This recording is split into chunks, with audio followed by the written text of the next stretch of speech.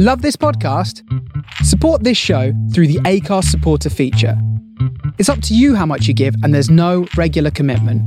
Just hit the link in the show description to support now.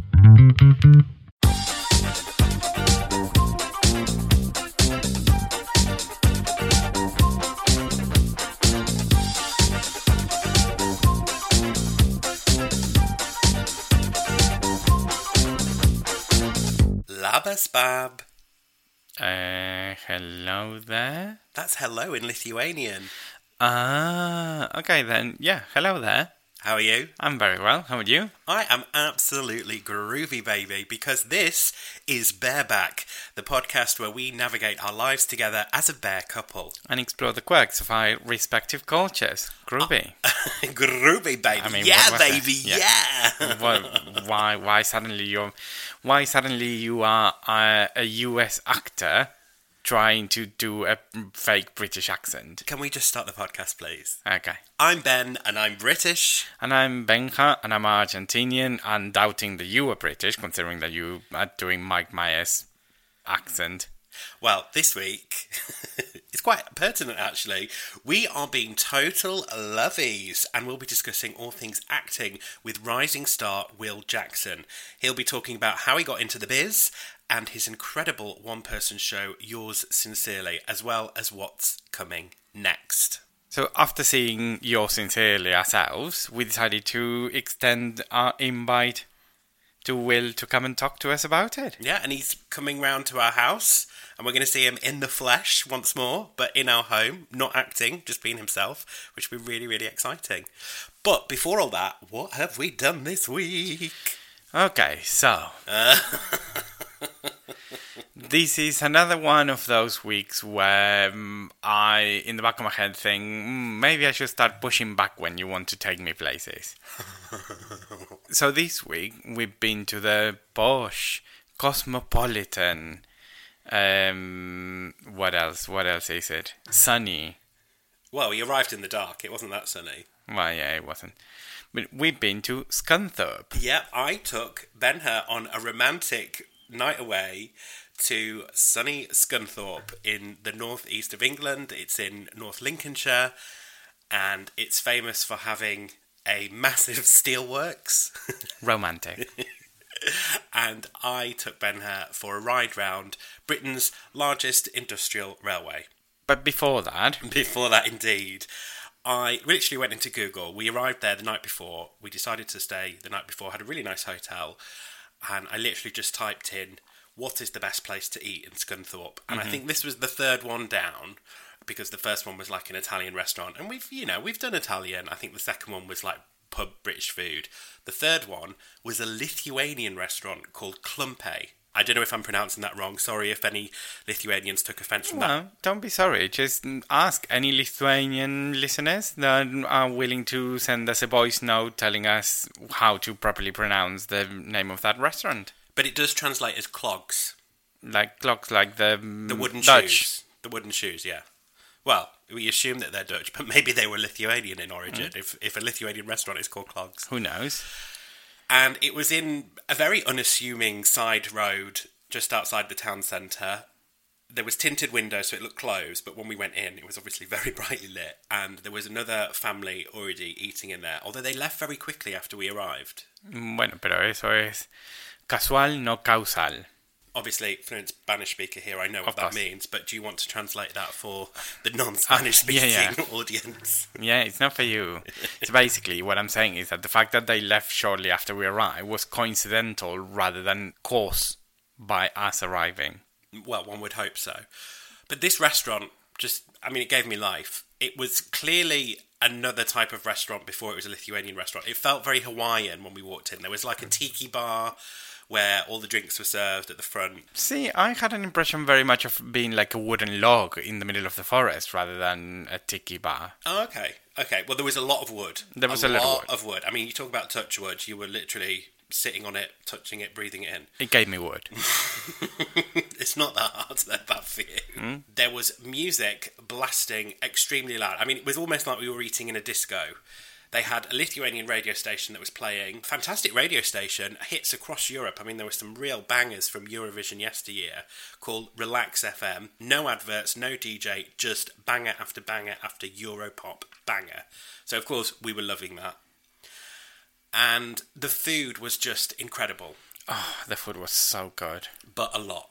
It was so much. So I'd done a bit of research before we got there, and I really wanted to try something called the Zeppelin, which is basically like a giant gnocchi. And it's stuffed. It's stuffed, yeah, with meat. And the waiter came over and she said that it was quite small, so we needed to order a couple more dishes for our starter. So we ordered some pig's ears and some fried bread. Because we're fat. And then we ordered a main course each. I had a ham hock, you had Jacob's platter. Yeah, which basically was like 2 different types of pork. It was pork belly and then like a pork on the bone, like a pork chop. But she said basically this Zeppelin will be 2 bites and you're done. Yeah. It arrived, it was a full-on meal. Oh, yeah. We could have had... So basically what we have as a starters could have been a whole meal. The pig's ears, I mean, there must have been about... 30 pigs must have died for us to have that starter. Oh, don't be mean. And then, or let's just say they died for a good cause. And then the fried bread was basically a whole loaf of bread. I mean, it was loads. Yeah. So we were pretty stuffed after the starters. And then when the main course arrived, the waiter brought the main course out and she was laughing. It was that much food. She was laughing. She caught your eye. You started laughing. And because I had my back to her, when she put the food down, I started laughing. And we just laughed hysterically for about 5 minutes because I had never seen so much food on a plate in my life. So basically, the food... So my Jacob platter had probably around 1/2 kilo to 3/4 kilo of potatoes, of roasted potatoes. Easy. A lot of vegetables, mostly pickled vegetables. And then it had 7 different pieces of meat. So 7, like, not massive steaks, but 7, like, pork belly steaks and the pork chops. It was so big. It came in a large pizza board. It could have fed a family. It could have fed a family of 4. Well, I mean, we've had 3 meals out of it because we literally had a few mouthfuls and we were like, no, we're done. We are literally done. So, bless her, she boxed it all up for us. Yeah. And let's say 6 containers.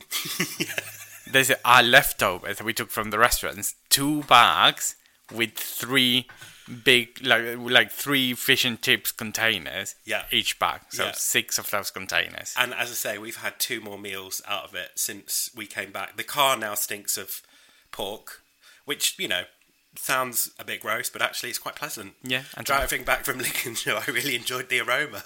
I know, and to be fair, it was delicious. It was absolutely delicious.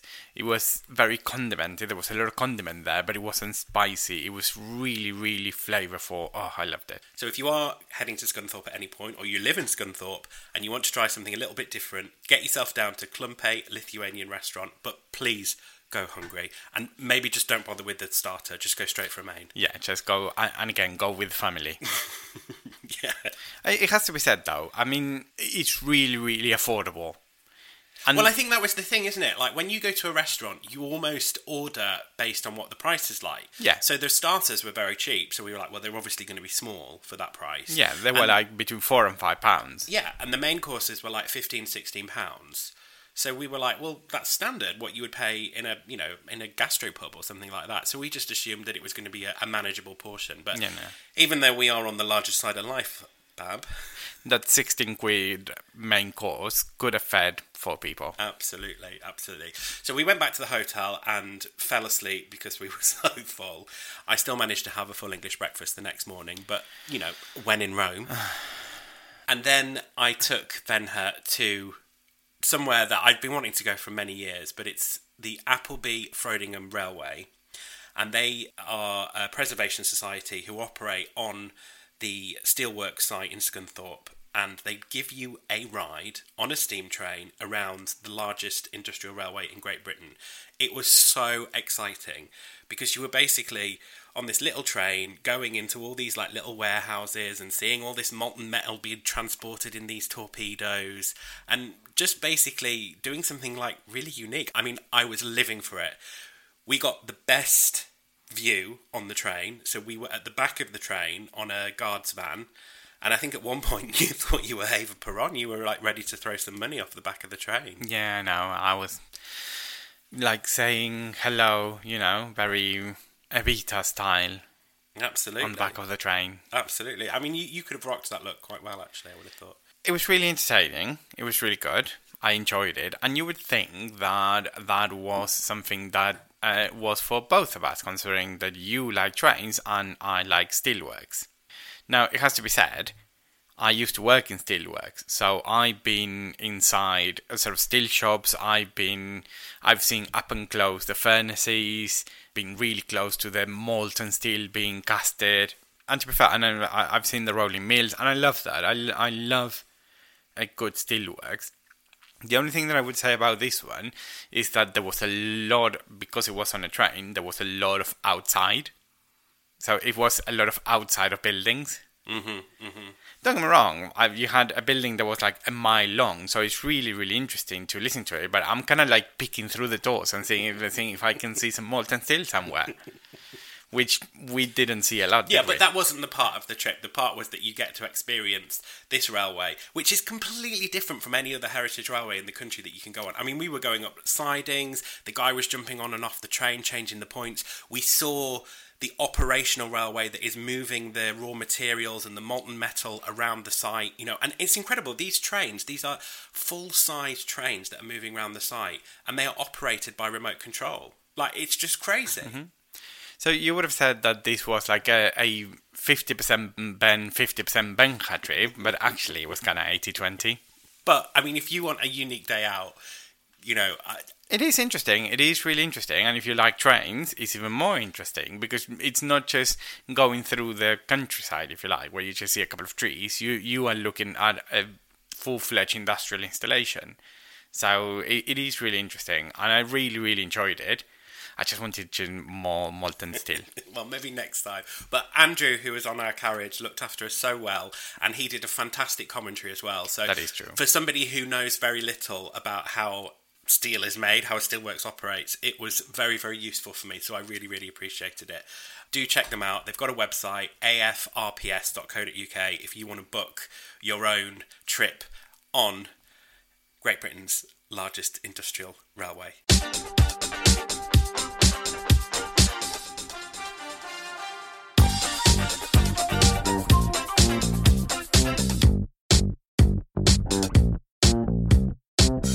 Dear Kat, the reason I'm writing you a letter is because I'm trying out a new project.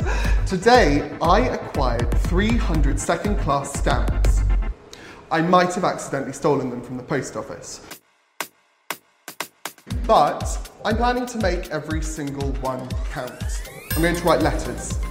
I'm going to write to everyone. To Cadbury's Chocolate Company, to the National Health Service Blood and Transplant Division, to the first boy I had a crush on. I googled you, found your Twitter, found your LinkedIn through that, and through that saw the company you work for there, and then found their address on the company website. It's not that weird. Well, Bab, this week we are delighted to welcome a true acting triple threat, writer, director and performer, Will Jackson. Now, he's based in Birmingham in the UK. For those of you who are not from these lands, he is artistic director of the award-winning Quick Duck Theatre, associate artist of the National Youth Theatre of Great Britain, and even studied clowning at the highly prestigious L'École Philippe Gaulier. Have I said that right? I mean... Gaulier? That was definitely how it should be done. Yes, Thank you. I wouldn't have offended any internationalists. So yeah, that's cool. Currently touring the UK with his incredible one-person show, Yours Sincerely, and with a bunch of 5-star reviews to his name, he's managed to find a little bit of time to pop round to our house and have a chat with us here on Bareback. Will, thank you so much. No, it's my absolute privilege, and I'm so glad we finally managed to make this happen as well. I know we've been talking about this for a while. Yeah, well, it would have been last summer that we saw Yours Sincerely, absolutely. and Confetti as well. What have you been up to since we saw you? Oh my gosh, well... It sounds like a lot. You know, I really got through Grey's Anatomy, and... Yeah, bits and bobs. It's been really exciting getting Yours Sincerely out on its tour again, so I'm currently as of recording, I'm going into rehearsals for that tomorrow, and it's a whole load of dates that were meant to happen back in 2020, plus some new ones, so that's really exciting to be getting into that, and been working on the shows, but also doing some very glamorous behind the scenes roles that you know us jobbing artists must do. Have you ever heard of it's a very prestigious position, exam invigilating? So yes, it was a really hard gig. Sounds really fancy. I know. I mean, it sounds like you cannot break character at any point if you're doing that, can you? You can't really just burst out laughing. Well, yes, the kids do get a bit confused when I do that, but no, it's good fun. So I've been doing bits of that in between all the theatre stuff. But yeah, it's been really good fun. Now excited to go back on the road with yours sincerely. And probably the first question that I have: Yes. Did McDreamy leave the show? I because I don't watch it, so I don't. Gave up after season 3. Okay, Don't tell yeah. Shonda. I'm trying to still get into Bridgerton, even though I think that ship sailed. Yeah.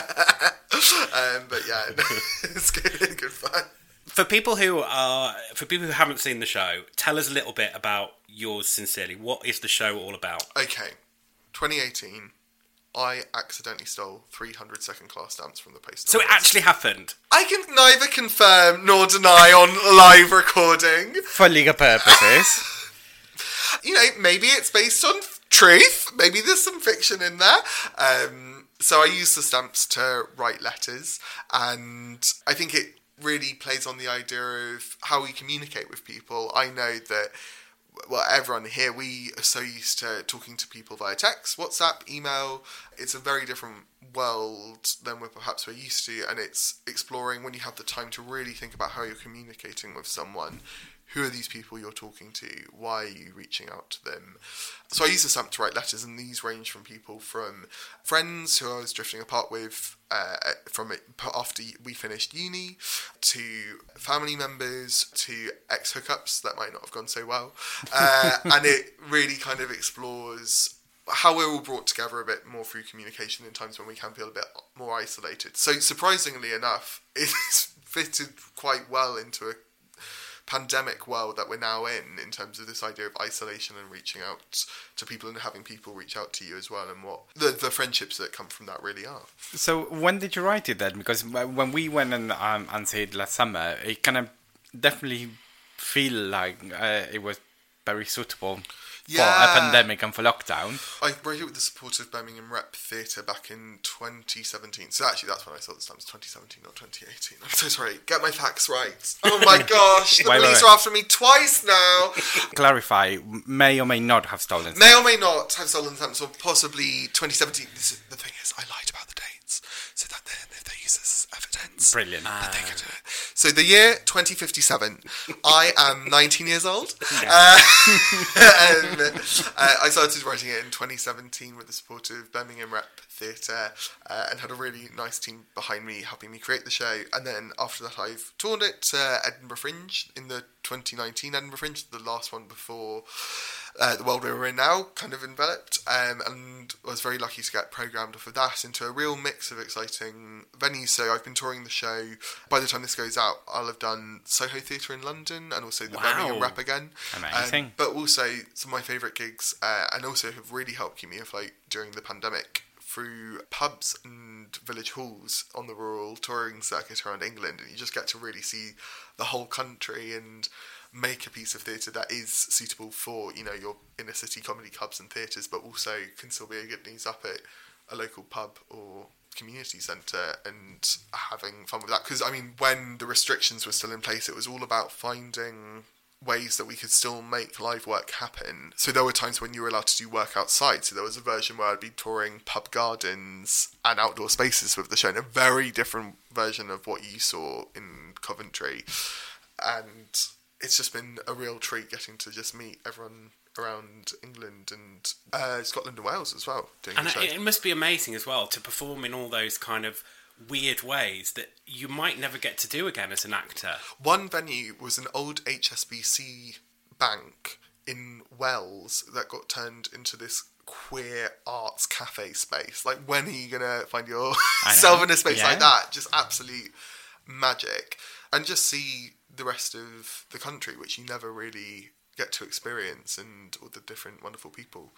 So, and genre-wise, how would you class Yours Sincerely? Because I think, from my perspective, I think there was very emotional moments. There were really funny moments. There were really serious moments. It was really a lot of emotions that we felt during that performance. So, where would you class? I'd call it a queer coming-of-age comedy theatre show. So it's almost a bit like stand-up in how it's delivered. It's just me with some letters working through it. But it is an arc, and there is some story and some depth in there. And just really about sort of checking in on your mates and reaching out to each other. You never know what other people are going through, really. And I think that's where I'd put it. But I love playing with that because I think that's where you get the good laughs, is where you go really deep. And in the same way that, like, actually to get people to really feel something is when you lull them into this light froth and then you can hit them with some of the harder bits. I mean, my favourite bit, and I'm not giving anything away here, so I'm not mentioning too much, but there's a part in the play where you write to a very famous department store, and I mean that. Oh, are you talking about when I pitched a John Lewis Christmas ad? Oh, are we allowed to mention? Yeah. Okay. Well, I didn't want to, but that bit for me, That was I was hilarious. in bits at that bit. That was what you do and how you make that work. Considering essentially it's just you with a bunch of letters. It is just genius. Oh, cheers, Yeah, mate. Yeah, no. that was one of the most fun bits to really get up on its feet. And I think as well that for me, it kind of goes to show as well on how different theatre can be. Because I remember when you were doing that bit and you were sort of writing the letter, you would kind of make eye contact with the audience whilst you were writing. You kind of make a pause and make eye contact, and that kind of helped the punchline as well. It helps the joke. Yeah. And I think that you cannot get that other than being live and relatively close to the audience. And it's this fun thing because unfortunately, I can no longer really pass for a 21-year-old version of myself like I used to. Yeah, me neither. Hashtag 40. But there is something fun in looking back at yourself and sort of these letters or like old diaries you'd write however many years ago and looking back on it with a bit of tongue-in-cheek. When I first did the show, it was just reading the kind of letters aloud. Now I have to date them to make it very clear the world that it was in. So like 2017 June, this is this letter, and I think there's some fun which can be played with the hindsight, and it's fun how the show has developed and grown over time with that as well, even though the text hasn't changed. And the people who've sort of influenced, shall we say, the play, do they know that they're in it? Have they seen it? What's their reaction been? Yeah, so there's... okay, so to give context, for example, a recurring character, for example, is Kat, who is someone who I used to, in the play, share a house with in uni. In reality, Kat is about 8 different people, and the text was taken from a mixture of actual letters, but also Facebook messages and correspondences. All of the cats have seen the show. They're all okay with it. There's one character who I won't name, but is based off of a few different one-night stands that could have gone a bit better.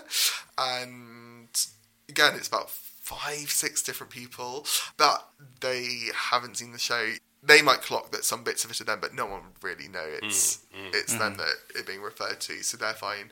There's a housemate in it who is a lovely recurring character. Obviously, he's seen the show, and I checked in with him about it when I was writing it, because it would have been a bit unfair. Yeah. But I think one thing I do really try to hold true to in the writing, I think there are characters which come across well. I think the biggest idiot is me. And I think that's something I really wanted to make sure of. And if there's someone I'm being rude about, it's because I'm being selfish or I'm being and having fun with that. So for example, the flatmate, the new flatmate has a new girlfriend who Will, in quotation marks, in the play isn't a huge fan of, but actually she does nothing wrong and is perfectly nice and pleasant. Yeah. And the humour is how Will in the play is being very immature about the whole thing. So it's quite fun playing a version of yourself and having to take the time to kind of navigate that and think of it as a character as well, rather than being you, if you know what I mean. It's a fun tightrope to kind of balance. And it sounds like it's a lot of work and a lot of research to be done. Because you mentioned, for example, letters, Facebook messages, or a text, and sort of all of these different people that end up composing one character. So what's that process like? Because it seems like months and months and months of work, really. Yeah, I may or may not have accidentally taken some stamps in June 2017. The first time the whole thing was up on its feet was the following summer. So it took a year. I'm working around other stuff. And also, like, when theatre artists are making their first show, you know, you've got to do it around other jobs and other things to pay the bills. So that was how that worked. And it was quite neat doing something a bit more developed over a longer period of time. I mean, honestly, as with all things, as I'm sure you'll find, no matter what the job is, once you've got a deadline, it all gets done in the last 48 hours. 100%. Yeah, so that's where it all does come into play, and that's where the cookie crumbles. But yeah, and I think one thing that was really fun with the show was, I mean, it has had a very long shelf life, which I'm very happy and proud of. We hit over 71 performances last year. This year it should be hitting its 100 by the end of the year. And always trying to find new discoveries with it and new ways of playing it to make it fun, not just for me, but for the audiences, and more relevant. One of the letters is to the UK blood donation NHS, about how back when the letter was written, it was illegal for gay men to donate blood unless they weren't having sex. The rules have changed, but they're not completely gone. So it's how do I navigate that text, keeping that text but keeping it relevant to a contemporary audience, which sounds very logistically heavy and quite tight. But then also things like, okay, well, the style of the John Lewis Christmas ad has changed a bit over the last 4 years, so how do we keep that current?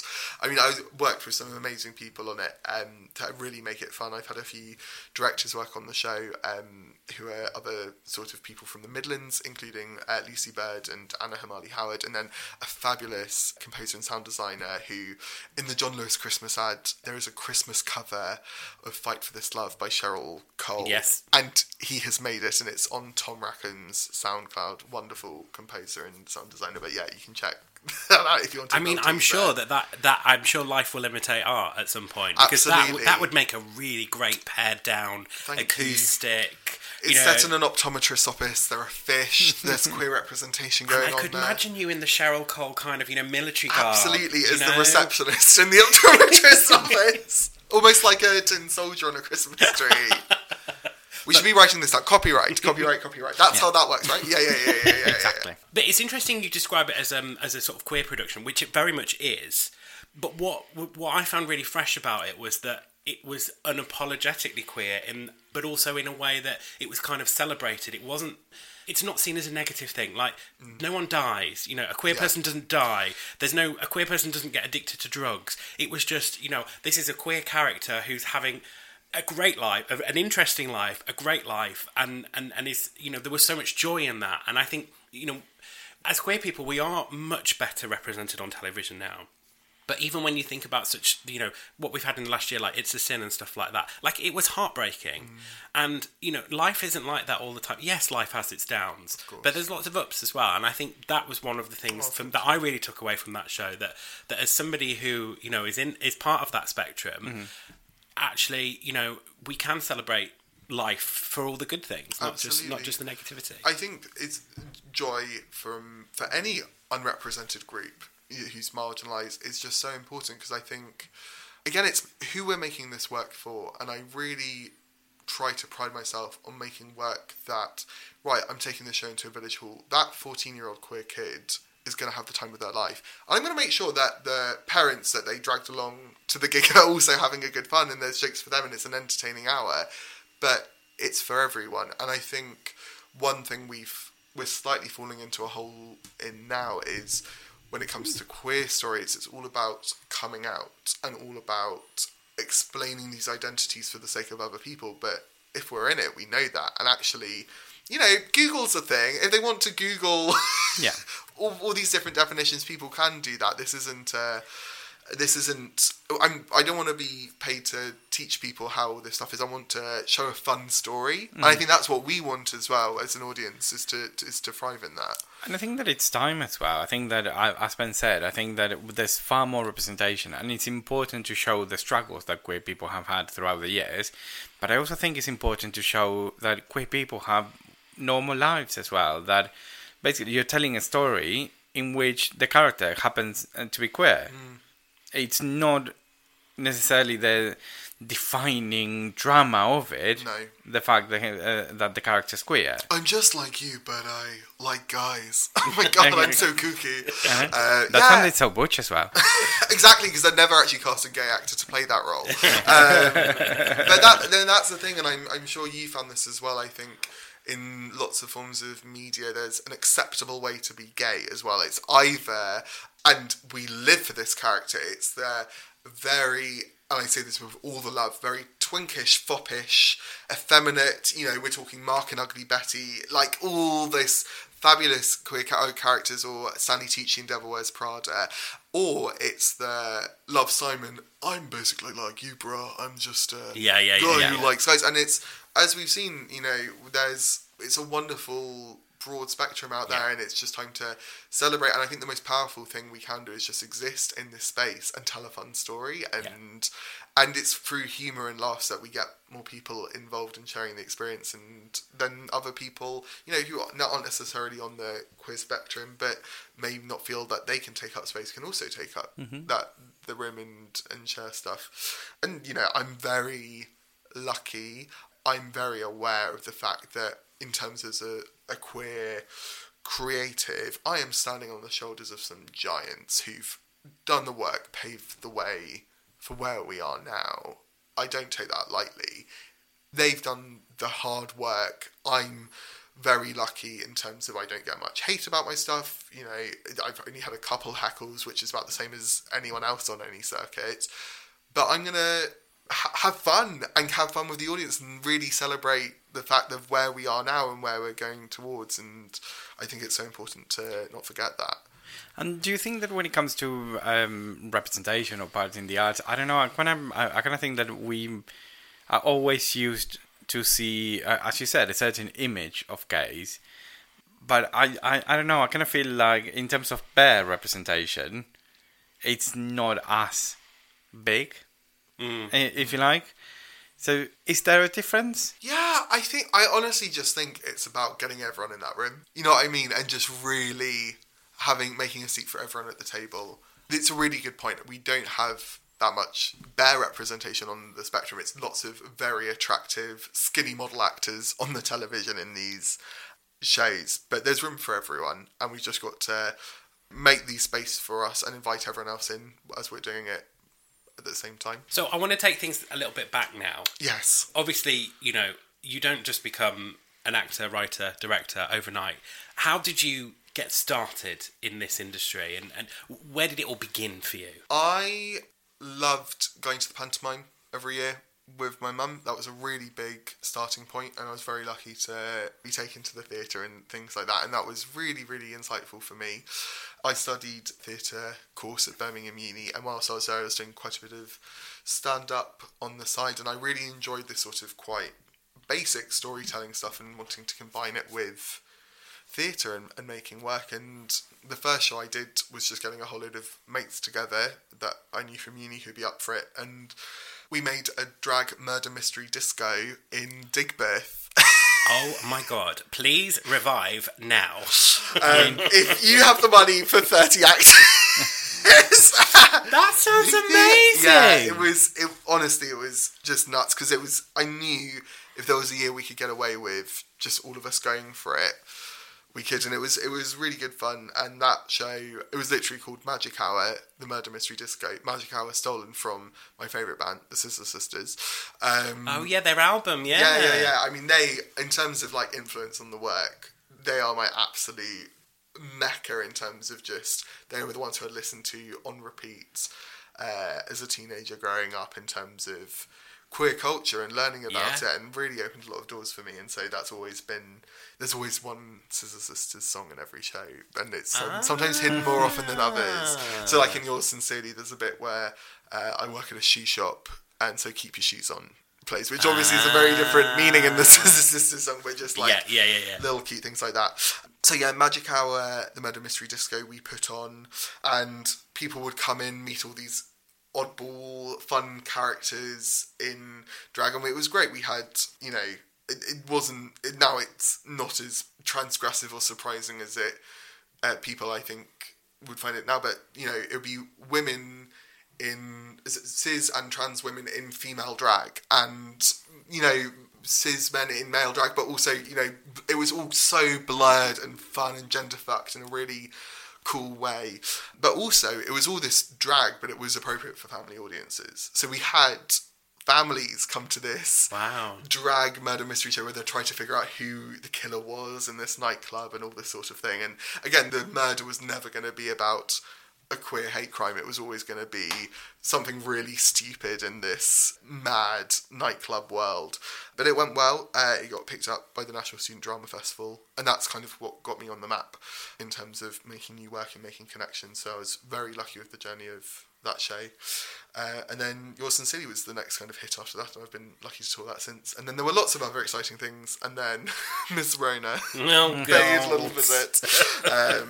But yeah, that's how it kind of worked. And I think for me, it's always been about comedy. I love stand-up and sketch stuff. So I grew up in Cambridge, and I used to sneak in to the student theatre and watch the Footlights. Wow, really? Doing stuff, yeah. So, and I mean, they've some incredible artists. Oh, so for example, like Emma Siddy, who's now in Starstruck, I watched her do a sketch show in the ADC Theatre when she was still a student there, and little things like that. And I was never part of that world. I was never going to go to a university or something like that, but it was really inspiring in terms of watching all these amazing comedians do their stuff. But you say that, you know, there's probably a 14-year-old queer kid that's come and seen one of your shows, and in 10 years' time, they'll be sat on a podcast with people who are 10 years older than them.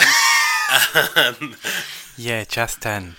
10 months? Yeah, 10 months. And having that same conversation, you know, and that's the wonder of art, isn't it? That, you know, it brings people together and it makes them see things so differently. So, but yeah, it's always been about comedy. I think that's what really brings people together. And also, I think comedy that is done with love and just stupidity, never really punching down it, because I think that's where it can get tricky, but it's just including everyone in that space and having fun. Being an idiot, I love it. Well, we talked about you talk about stupidity. You're definitely not a stupid person, but that made me think about the clown thing, because you went to clown school in France, didn't Thank you? Yeah, trained clown.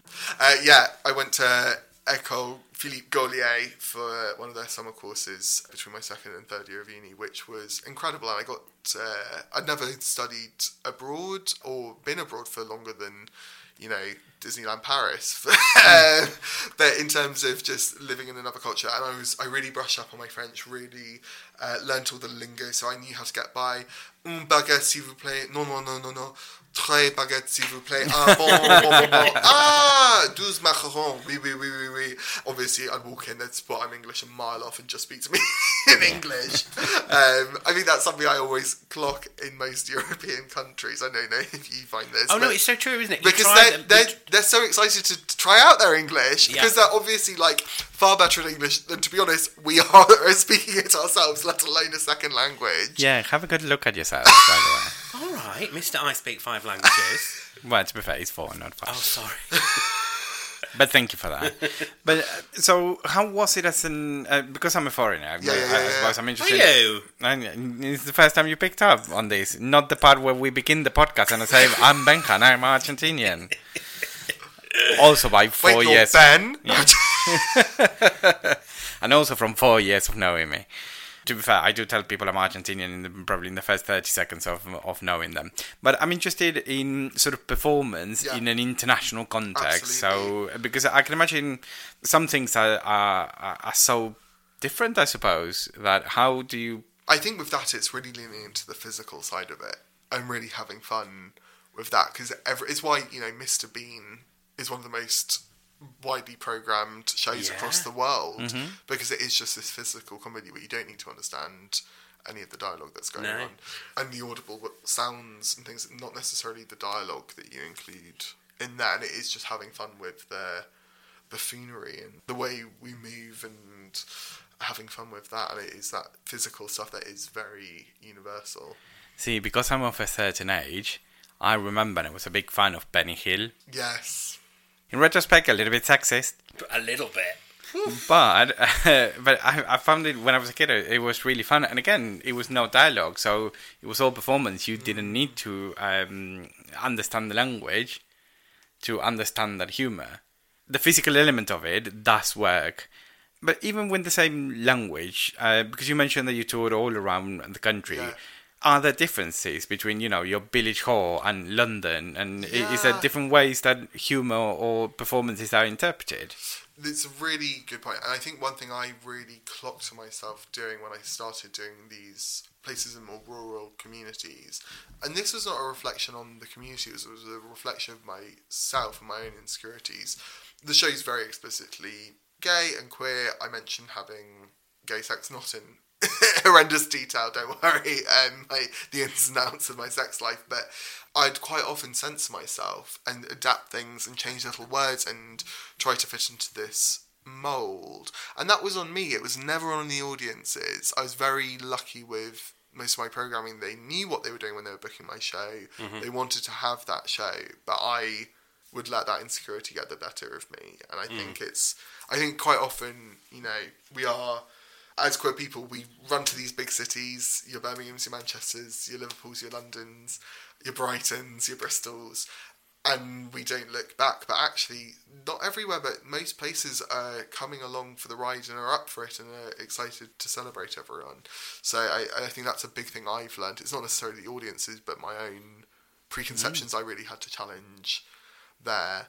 Apart from that, it's like, just making sure you're whacking up the volume a bit louder in the village hall so Cecily round the back doesn't have to put in the extra hearing aid for when I'm lip syncing to Gloria Gaynor. And I bet they loved that in the village hall. Oh, they love it. They absolutely love it.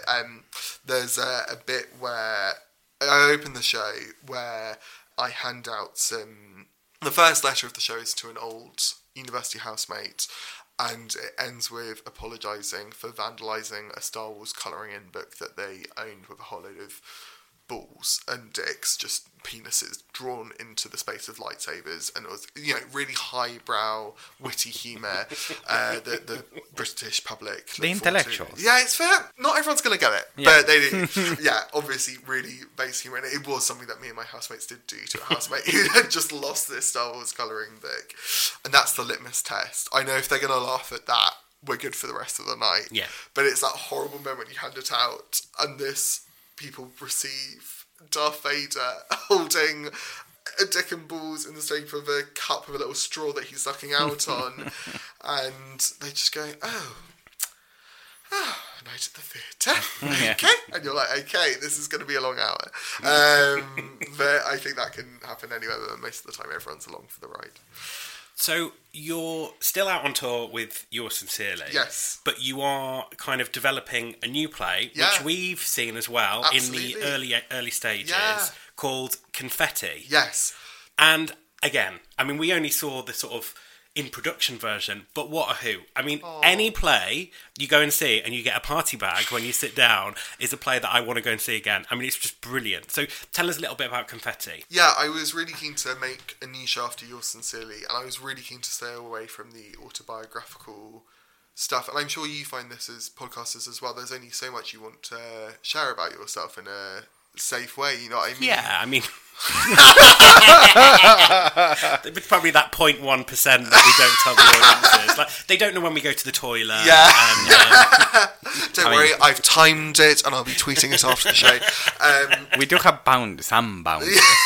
And also, to be very honest, since Yours Sincerely up, most of my life has been touring Yours Sincerely, which has been very lucky, and and then dealing with the pandemic, which we've all had to do in very different ways, but I wasn't ready to kind of unpack that. And also I think we're going to have some very quick turnaround stuff which will be very high quality, but I don't think it's going to be for a few years that we'll get some really great art about the pandemic with reflection, because we're still in it, you know, it's still figuring it out.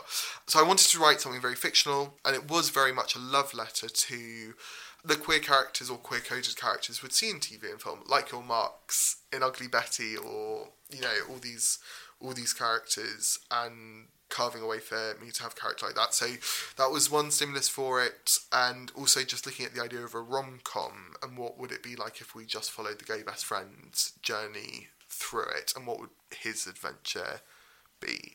So Confetti follows Felix as he organises his best friend's Helen's wedding, and he is her mate of honour, and we follow from the surprise hen party he throws for Helen all the way up until the wedding, and he has a little secret romance of his own, and don't say any more. And how it happens, and there's a Zumba class. I've said too much. But Honestly, it's so good, and honestly, that ending, I was in bits, Bab. I know. I was in absolute bits. To be fair, I needed the party bag. In a good way, Yeah. obviously in a good way. I did get use of the party bag before we left the theatre. One was at the end, because it was, again, I'm not going to spoil it, it was a really, really, really, really good ending.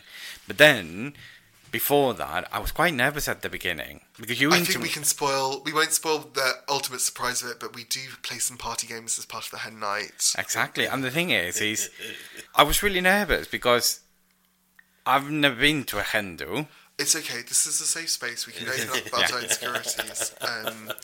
So the thing is I didn't want to ruin the play. I didn't want to. Oh, bless you. And the thing is, we started playing a party game, and I had no idea what the party game was. Now, we should probably I've never met trigger it. warning this. If anyone has had a difficult experience playing Pass the Parcel, there are online resources out there to help. I know. But the thing is, like, we were playing Pass the Parcel, and I was, on one hand, trying to pass this parcel round the audience, and then on the other hand, explaining to my boyfriend what the game was. Yeah, and I was like, what do I have to do? What do I do? And again, I didn't want to ruin the game and, No, you know, are ruin the absolutely play. perfect. And so I'm intrigued. So for you growing up, because Pass the Parcel isn't necessarily a hen night game. It's something that we'd play as sort of children's parties. Yeah. What would be some sort of children party games that you might play growing up? You just put all of the kids in the yard with a ball and let them kick themselves. I should do that for the next one. There we go. That's kind of what you do. You give Yeah. them a lot of sugar, loads of sugar. Then you always need a piñata. Yes. But Pass the Parcel is like a British piñata, Yeah, isn't it? I'd agree. Yeah, You just don't hit it. You carefully open a layer at a time. Yeah, it's very British actually when you think about it. Now we pass the present around because it's not my birthday, but I still need a present because I'm British and I'm going to open up one layer. Yeah, and also is that I don't hit things. I'm gonna very politely pass the present you say to that. the person next to it. We just grab a stick and start going at an inflated balloon with candy inside. Pass the Parcel does send a trigger off for me. Oh my gosh, this is a safe space. Yeah, this now. is a real I'm so glad this is a safe space. So my mum used to work for a large supermarket. Well, I can say she worked for Tesco's. And back in the day when, you know, money was flowing around a lot more than it is these days, they used to have a Christmas party for the children of the staff. Oh, lovely.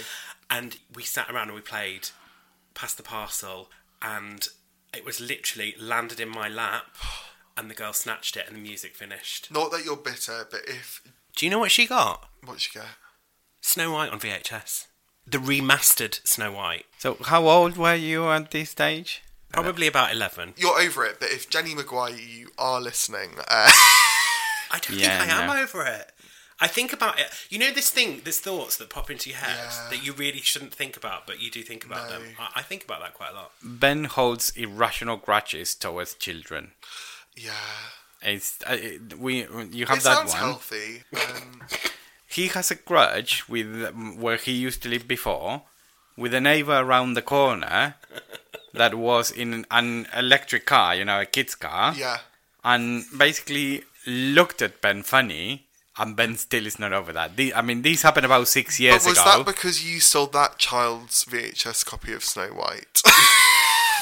Probably. Yeah, maybe. But talk about a grudge. A girl looked at him funny, and he held it a grudge. This is about 6 years ago, and he still is not over it. Wow. I love kids. I do love kids. You're making out like I'm like a really, you know, Ridiculous, irrational, exaggerated, over the top. But camp. Kids are fine. It's just when they look at me, speak, breathe, are near me, all the normal things. Yeah. Anyway, enough about my problems. It's fine, Scrooge. I mean, Ben. Stop it! You're worse than him. Confetti. So Yes. Yeah. Sorry, and also, yes, I should clarify. We did contact Rihanna, but Confetti was not available. We did try to get the branding on board, but she she was busy with other projects. She might be working on that new album. Who knows? But yeah, we tried to get. Well, she's having a baby as well, isn't she? Interesting. A new grudge to develop. I know. No. Confetti. Sorry. Right. So We'll talk about Rihanna later. Yeah, we'll talk about Rihanna. What I'm really interested in is this is obviously a new piece of work that you're developing. As sort of casual theatre goers, I think we'll probably do... No, we love the theatre, but we're not in that world. When we go and see a play, we assume that, somebody's learnt a script and we go and see the finished article. But actually, speaking with you, it's clearly so much more than that. And I'm just can you give us a little peek behind that veil? Sure. Just to say, how do you start it? How do you write it? And then is it something that once you perform it and you're in your groove, that's it? Or are we evolving constantly? I think it really depends on the project. So for these solo shows, I've kind of hit a stride with how I do them now. But I mean, it is all in the deadline. And so that Coventry show was my deadline. There's a scene involving, I won't say any more than stars. That was written on the day of that show. And I was reading it from the page because it was just, I got to the deadline and I needed that deadline. And for these shows, they quite often tour the festival circuit, and a big part of that is actually to not annoy the venues programming you or the acts before or after you. You need to keep it to an hour tight, so you can't run over. You've got to make sure people get their money's worth, so you can't just do 20 minutes. They'll be like, excuse me, I'll have my £12 back, please. So you've got to fit all these requirements as well. So I'm taking the show up to Edinburgh Fringe this summer. After the success from Coventry and got good stuff from that, we've been working with Stoke, New Vic Theatre, who've been really supportive of the work and helping there. And also we did a little work in progress at the Old Red Lion Theatre pub in London. So, and now it's looking forward towards this coming summer in some previews. And yeah, it's exciting, constantly learning and evolving, and what needs to change. So, for example, a big thing with Yours Sincerely, which is all these letters, is figuring out what order to put all these letters in. Because there is a story there, but you could tell it 100 different ways. And even now, for this tour, we've changed the order from when you've seen it. Not much, but there's just a tiny bit in the middle, just to make it clearer and crisper. And you only ever learn it through doing it, watching it, getting the feedback from the live audiences there. And then with Confetti, I think the structure's there, but it's focusing on, okay, but which characters are we bringing out? There are all these fun characters in this rom-com, from the bride to the best man to the groom to Felix's friends at work to the batty old aunt who does an acrobatic ribbon dance during the ceremony. All these fun things, and it's like, okay, but what do we need to focus on? What are the pinpoints here? And a big thing, as you've noticed, so in that show, the audience will get party bags, which they use throughout the show. How do we use that most effectively? How can we find more fun moments that the audience there can really have ownership of the show? Because, I mean, at the end of the day, it's a real privilege to do this stuff. I'm lucky enough to be Arts Council funded for some of my work, and audiences who come will have had a bad day at work, or, paid for a babysitter to come to the show and paid for a train as well as the tickets and all that. So you've got a responsibility to make sure that you're evolving and making the work as good as it can be for the people coming to watch it. So that's how that works. I mean, there are lots of tricks in the early stages. So Yours Sincerely was all about letters. When we were doing these work in progress things, the script was written on all the letters. I would be reading it up. Felix has a very sassy clipboard, which is very useful in the first few shows of Confetti. It's now off book, but it was getting it there and all those tricks there. And it's learning and evolving, and that's why previews are so interesting, exciting. And unless you're really kind of working in the industry, you're unlikely to see a show twice unless you really love it and want to go back. But yeah, it's live performance changes all the time, and it's not until you get to something like a huge West End musical, which is set in its stone because it's a really polished powerhouse that's been running for years and years and years, that it really stays the same every night. And little things like you'll get a laugh one night in a different place and you're like, okay, do I need to dig into that and see how that goes further? But that's the joy and privilege of getting to do a show multiple times, is just seeing what works and what doesn't. And also I think what works in terms of it being a show, a bit like a stand-up show, it's to the audience, it's storytelling to them, whereas if it was just two people talking to each other in a room, which is still beautiful, I think it's a lot easier to figure out how all that works in a rehearsal room. But when it's live and you're feeding off the audience and they're telling the story as well, it's a different game. So another show Quick Duck are working on is a family show called Fashion Spice, which is also touring this summer. And in that one, the audience choose how the story goes. There are options. Whoa. Yeah. Oh my gosh. It's choose your own adventure. Sorry? It's like a choose your own adventure. Exactly, it is. It's a choose your own adventure. And so the audience are given very high-tech spy equipment, which is 2 cardboard rolls and a red cloth and a blue cloth, which they used to vote. And obviously that's a minefield in terms of, like, I know. where are they going to vote? What do we need to rehearse to make slicker? What can we bank on them maybe voting for this one? And it's trivial stuff from, like, should this agent wear a blue jacket or a red jacket, all the way up to, are we going to leave the secret agency service and go rogue, or are we going to stick with the main character? Wow. And all this stuff. So and I think that's something I really like exploring, is if we're doing theatre, why is it live? You know, if it could be a Netflix show, let's make a Netflix show. I mean, if someone wants to make a Netflix show with me, I'm very up for that. But in terms of, I love theatre, I love that it's live, I love that it's getting people in the room, and especially I know we're still in the pandemic, but we're out of as much of the lockdown stage of it. We're in a room with other people, and it's so exciting to be in this space. And I know this can be a bit more deep than it needs to be, but I know for a lot of people in our age who might not be so religious. Oh, you're so kind. Our age. No, but yeah, we are. Hey, come on. What box do you tick when you tick the age bracket? Darling, I'm now 25 to 40, which I wasn't. Okay, we are in the same box Yeah. then. Well, to be fair, Just. yeah, but I think that he's being generous, because normally there's like a 25 to 35, and I'm on the next one, which is the 35 to 45, and you were on that Honestly, one as well. The day I turned 26, I had a cry, because that was when you could stop getting cheap theatre tickets, because there's always the under 25. It was absolutely appalling. I mean, you know, the fact that those are my problems really puts everything else into perspective. For people our age, for some people it is a very important thing, but we're a lot less of a religious society in terms of, even if you are spiritual, you might not go into a church every week or a synagogue or a mosque. You know, it's different for different people, but we are losing that element. But a big, really cool part of that, which has been part of society for hundreds of years, despite any flaws people have with it, is getting people in a space and sharing a moment together. And I think, without sounding too pretentious, theatre does do that. It gets people talking and sharing ideas and reflecting and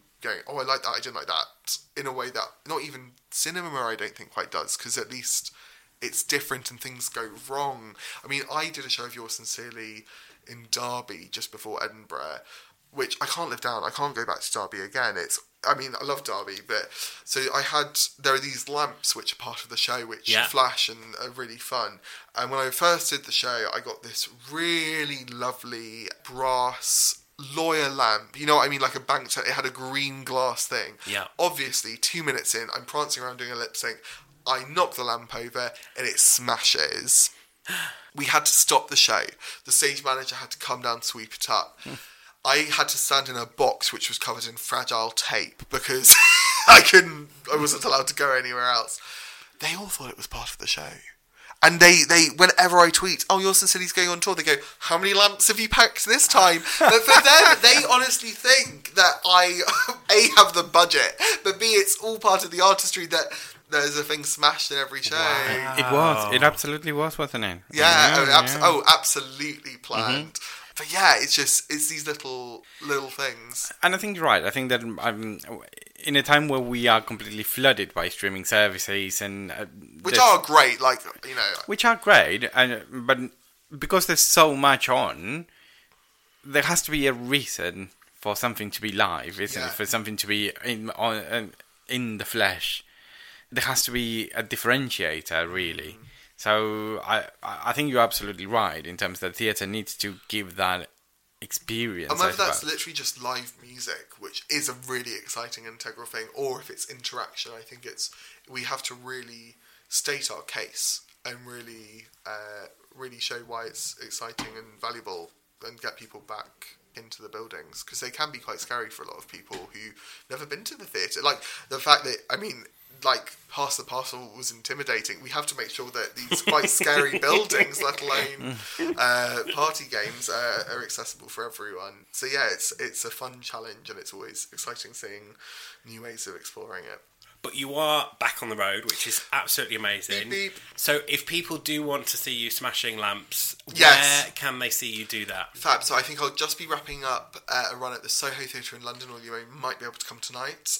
And I'm also going to the Gala Theatre in Durham, and also the Bristol Tobacco Factory, Mercury Theatre in Colchester, some really fab venues as well, I think Brighton as well. And all of the tour posts are available on my Twitter at Will__Jackson__. I know I wasn't the first Will Jackson on Twitter. It's absolutely shocking, mind-boggling. But yeah, it's all on there, or it's the same handle on my Instagram, and I try to post there as well, but I'm not very good on Instagram. You can also look at Quick Duck as well, and all the tour dates are on there. So, and then same for the shows going up to Edinburgh Fringe, so you can catch. I can't believe you're going to Edinburgh. I mean, you've done it before. What's it like? You know how there are roller coaster freaks? I'm an Ed Fringe freak. So I've been doing it for years. When I was 18, I worked box office for a venue and gone up with comedy troupes and stuff, and then started taking my own work up recently. I love it. And once you're in it, it's such a wonderful thing. I mean, it is the only festival of its kind. There are big problems with it, but also it is just the only place where people go and see 7-8 shows in a day and just don't bat an eyelid. And that's just the vibe of it. And it's so wonderful. It's a really melting hot pot. And you know those kind of Victorian world trade fairs where people would bring their magical inventions, or, you know, a pineapple, and everyone would gaze at it. It's like that, but for theatre and comedy and music and circus and cabaret. And it's this melting pot where it's all of this exciting shows, but it's also just, for us touring performers, it's our one water cooler moment in the year, because we never really get to see each other unless we go and see other people's works, or if we live near them and stuff. So it's so refreshing. Nice just going and seeing someone's work and then grabbing a coffee, finding out how they're doing, how they're making their work. It's as an artist, it's really exciting and invigorating in terms of how it works. And also programmers come up, so you've got to be selling your show not just to punters on the street to get tickets sold, but also to get them to have a future life. Yeah, it's absolutely mad, but it's great fun. I've only been banned from one venue, which I'm not allowed to say because I threw up on some railings there when I was 22. But it's fine. I don't need to be programmed at Summer Hall, and I'm over it. So I know that you've both head up there to watch. How have you found the festival? Oh, I love it. I mean, you just described it in a nutshell there. I mean, it's just such a fun. It's like, I was really lucky enough many years ago to go. I've been to a couple of times to India, and people say to me, "What's India like?" And I say, "It's like everything is happening at once." And Edinburgh is very much like that, but much more obviously arts. It is like you say, everything is coming at you: music, drama, comedy.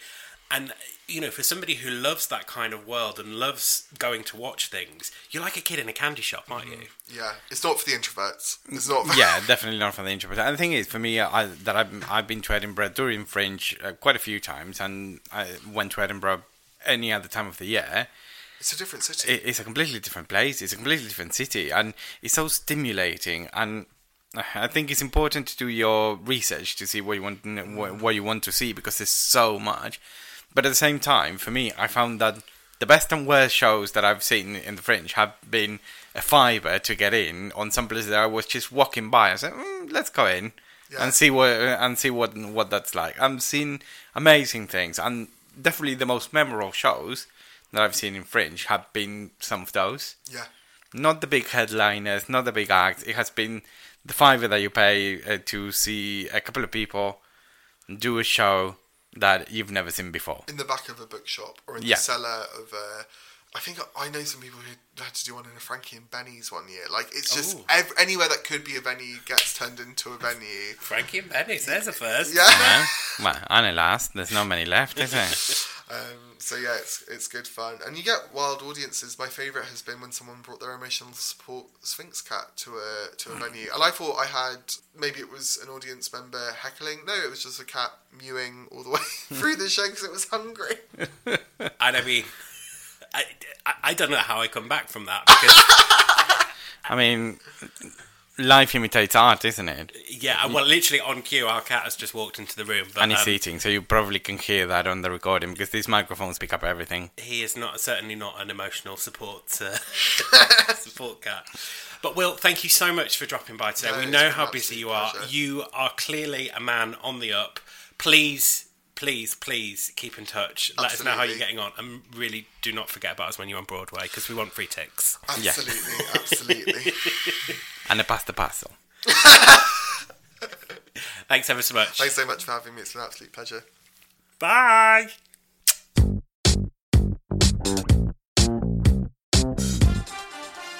Well, Will's gone. I've just dropped him off at the train station, so safe journey home, Will. Thank you so much for coming round, and what a great guy. What an amazing future he's got ahead of him. And I wasn't, just smothering his ego when he was here. Like, I really feel like we've met somebody very special who's going to have a fantastic career, and I really hope he doesn't forget about us, because I mean, those free ticks.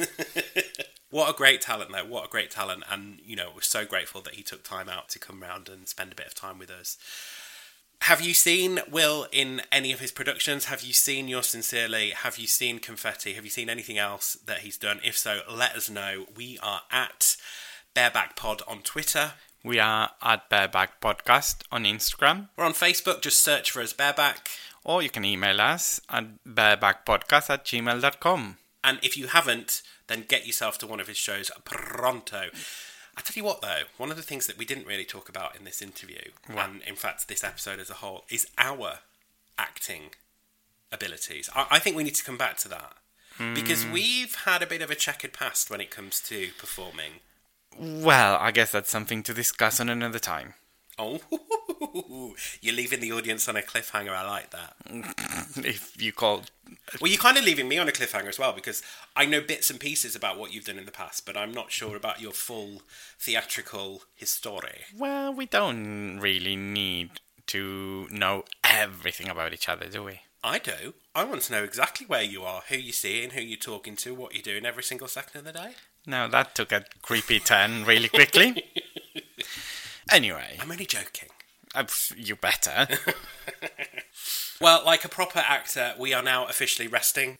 So we're going to go and take a break, have a lie down, and maybe think about what we're going to do next with our lives. And check all of your messages in social media. I love doing that. Right then, guys. Well, we will see you same time. Next week. No. Or is it same place? Same place. Okay. All right, guys. We are getting out of here. We will see you same time. Same place. Next week. Bye. Bye.